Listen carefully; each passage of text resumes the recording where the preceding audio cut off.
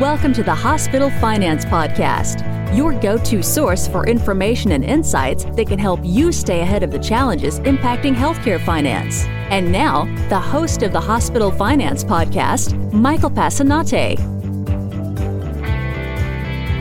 Hi, this is Mike Passanante, and welcome back to the award-winning Hospital Finance Podcast.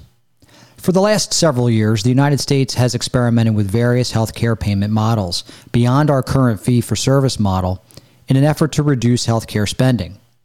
Today, I'm joined by Dr. Michael Gusmano, lead author on a research study that looked at how payers and physicians engage in structured fee negotiations and standardized prices in other countries where fee-for-service is the main model of outpatient physician reimbursement.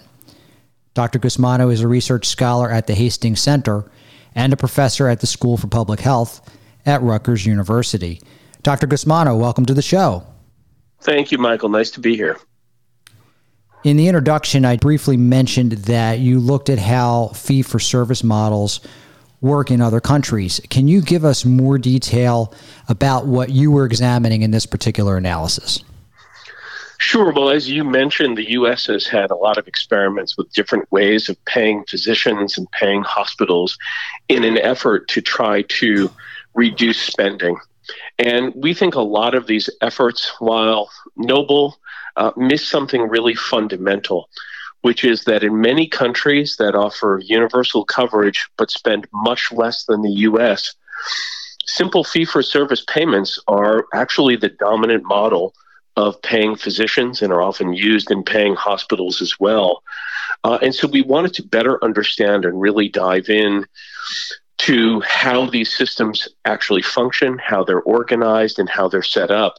And so we picked 3 countries, all of which have advanced healthcare systems, which spend a lot of money on healthcare, but spend far, far less than the United States, Germany, France, and Japan. And spent a lot of time looking at policy documents, reviewing fee schedules, and interviewing people to better understand what they do. Yeah, so could you give us a little more detail about how you collected that information? Because I think it was very interesting. Sure. So, we started out beyond doing a normal academic literature review. Fortunately, within our team, we have people who speak French and German. We didn't have any native Japanese speakers, but we worked with a number of colleagues in Japan who helped translate documents for us. So the first thing we were able to do was to spend a lot of time looking at the fee schedules themselves, to look at the prices that are paid for different kinds of services. And then we did a review of policy documents, publicly available policy documents, to kind of look at the process. What were the laws and what were the regulations, and how have they changed? And then most importantly, we spent some time having these really in-depth conversations. So we did about 37 interviews over about a year and a half in Germany, in France, and in Japan. And we focused in on people who were directly involved with price negotiations. So we spoke with physicians and physician union representatives in each of the countries. We spoke with people within the national health insurance funds. We spoke with some elected officials who were knowledgeable, and then some other academic experts who have been observing the process in those countries for a long time. The interviews were semi-structured, but effectively we wanted to better understand how the process worked, what the sources of tension were, how they resolved them, and we wanted to get their assessment on how well they were doing. And what were the results of that analysis? So there are some common themes that really emerge from all of this. First, although they vary a bit in how hard their budget caps are, I do think it's important to recognize that in all of these countries, they operate within broad budget parameters that are set by the legislature, right? So the government decides how much it's going to spend on healthcare in total in a given year. And the negotiations over how much physicians get paid happen within these broad parameters. So they come to the table knowing, this is how much we have to work with. And then they begin the hard process of figuring out what kinds of prices will be associated with different fees and different services that physicians provide. Typically, these negotiations kind of take on a very sort of well-known corporatist kind of arrangement. So you have people from physician unions or physician associations. You have representatives of the health insurance funds. Usually the government officials, the ministries of health and finance, are not directly involved in those negotiations, but they're kind of lurking in the background and certainly aware of what's going on. And so in that sense, it's very similar in that the basic price structure, the fee schedule, is set in a similar way in all of these countries. They involve hard negotiations that take place in the context of budget parameters that everyone is aware of. Now, that's where they start to diverge, however. In France, it's a very centralized process. In Germany, the individual decisions about how fees are executed tends to be much more decentralized, and so you have budgets that go to regional physician associations, and physicians are paid by their own physician associations.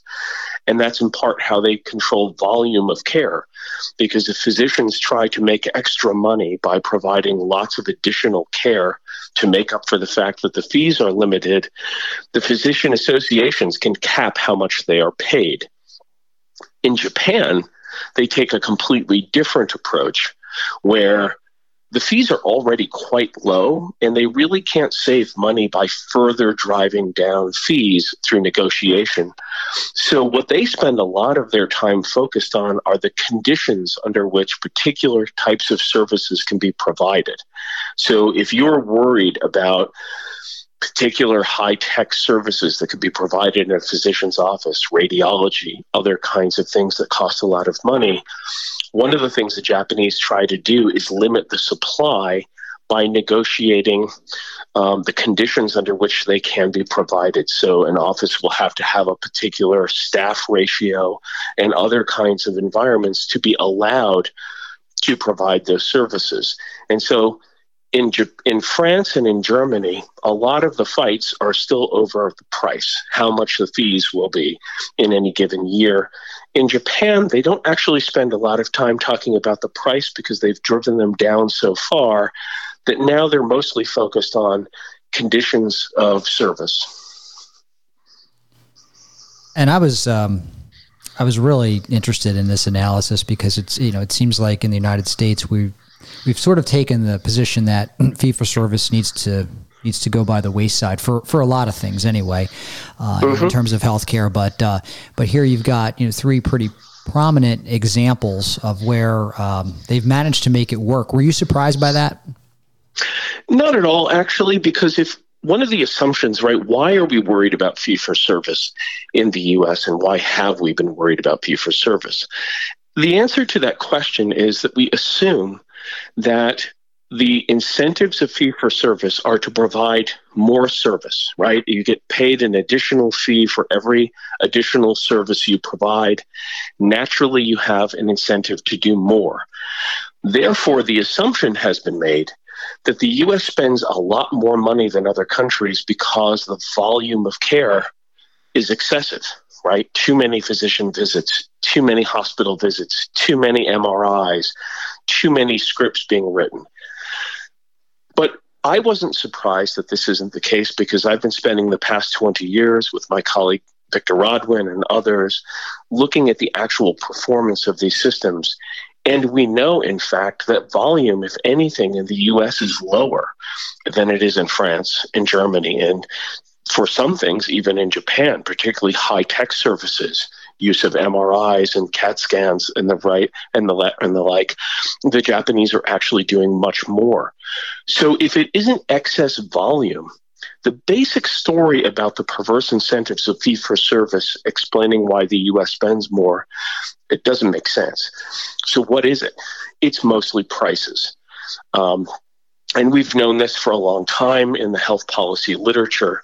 And so really focusing in on how prices are set and how they drive down those prices was going to be a key. And what was interesting to us was not so much that big picture story, but actually how they do it and the kind of nuanced details of how they create the institutions, how they engage in the annual or semi-annual negotiations over fee schedules, and who wins and loses in those tensions. But no, I wasn't at all surprised that fee-for-service is not the big culprit that everyone suspects. Dr. Gusmano, what do you think these findings mean for U.S. healthcare payment policy moving forward? Well, I think it means that we really need to reorient the goals of health policy with regard to healthcare spending. It's not that we can't find examples of excess use of care, that there isn't wasteful healthcare spending in the U.S. and wasteful use of healthcare services. I'm certain there is, but that's true in most countries. And so while we still need to pay attention to volume and we need to pay attention to quality and appropriateness of care, we should probably be a little less fixated on trying to control the decisions, the individual clinical decisions of physicians in terms of what they prescribe and what they recommend, and much more focused and place much more energy on trying to slow the rate of growth in prices. If we did that, we would have a much more affordable system, and perhaps that would ease some of the political objection to expanding coverage. And if people wanted to find out more about this study, where can they go? Well, certainly they can go to the Health Affairs website and look directly at our publication. But if they'd like to learn more about the work that I've been doing with my collaborators, they can either go to the Rutgers School of Public Health website, where I have a profile, or they could go to the Hastings Center, hastingscenter.org, and look at my profile there. And we have descriptions of some of this research. Dr. Michael Gusmano, thank you so much for joining us today on the Hospital Finance Podcast. Thank you very much. Take care. This concludes today's episode of the Hospital Finance Podcast. For show notes and additional resources to help you protect and enhance revenue at your hospital, visit Bessler.com/podcasts. The Hospital Finance Podcast is a production of Bessler. Smart about revenue, tenacious about results.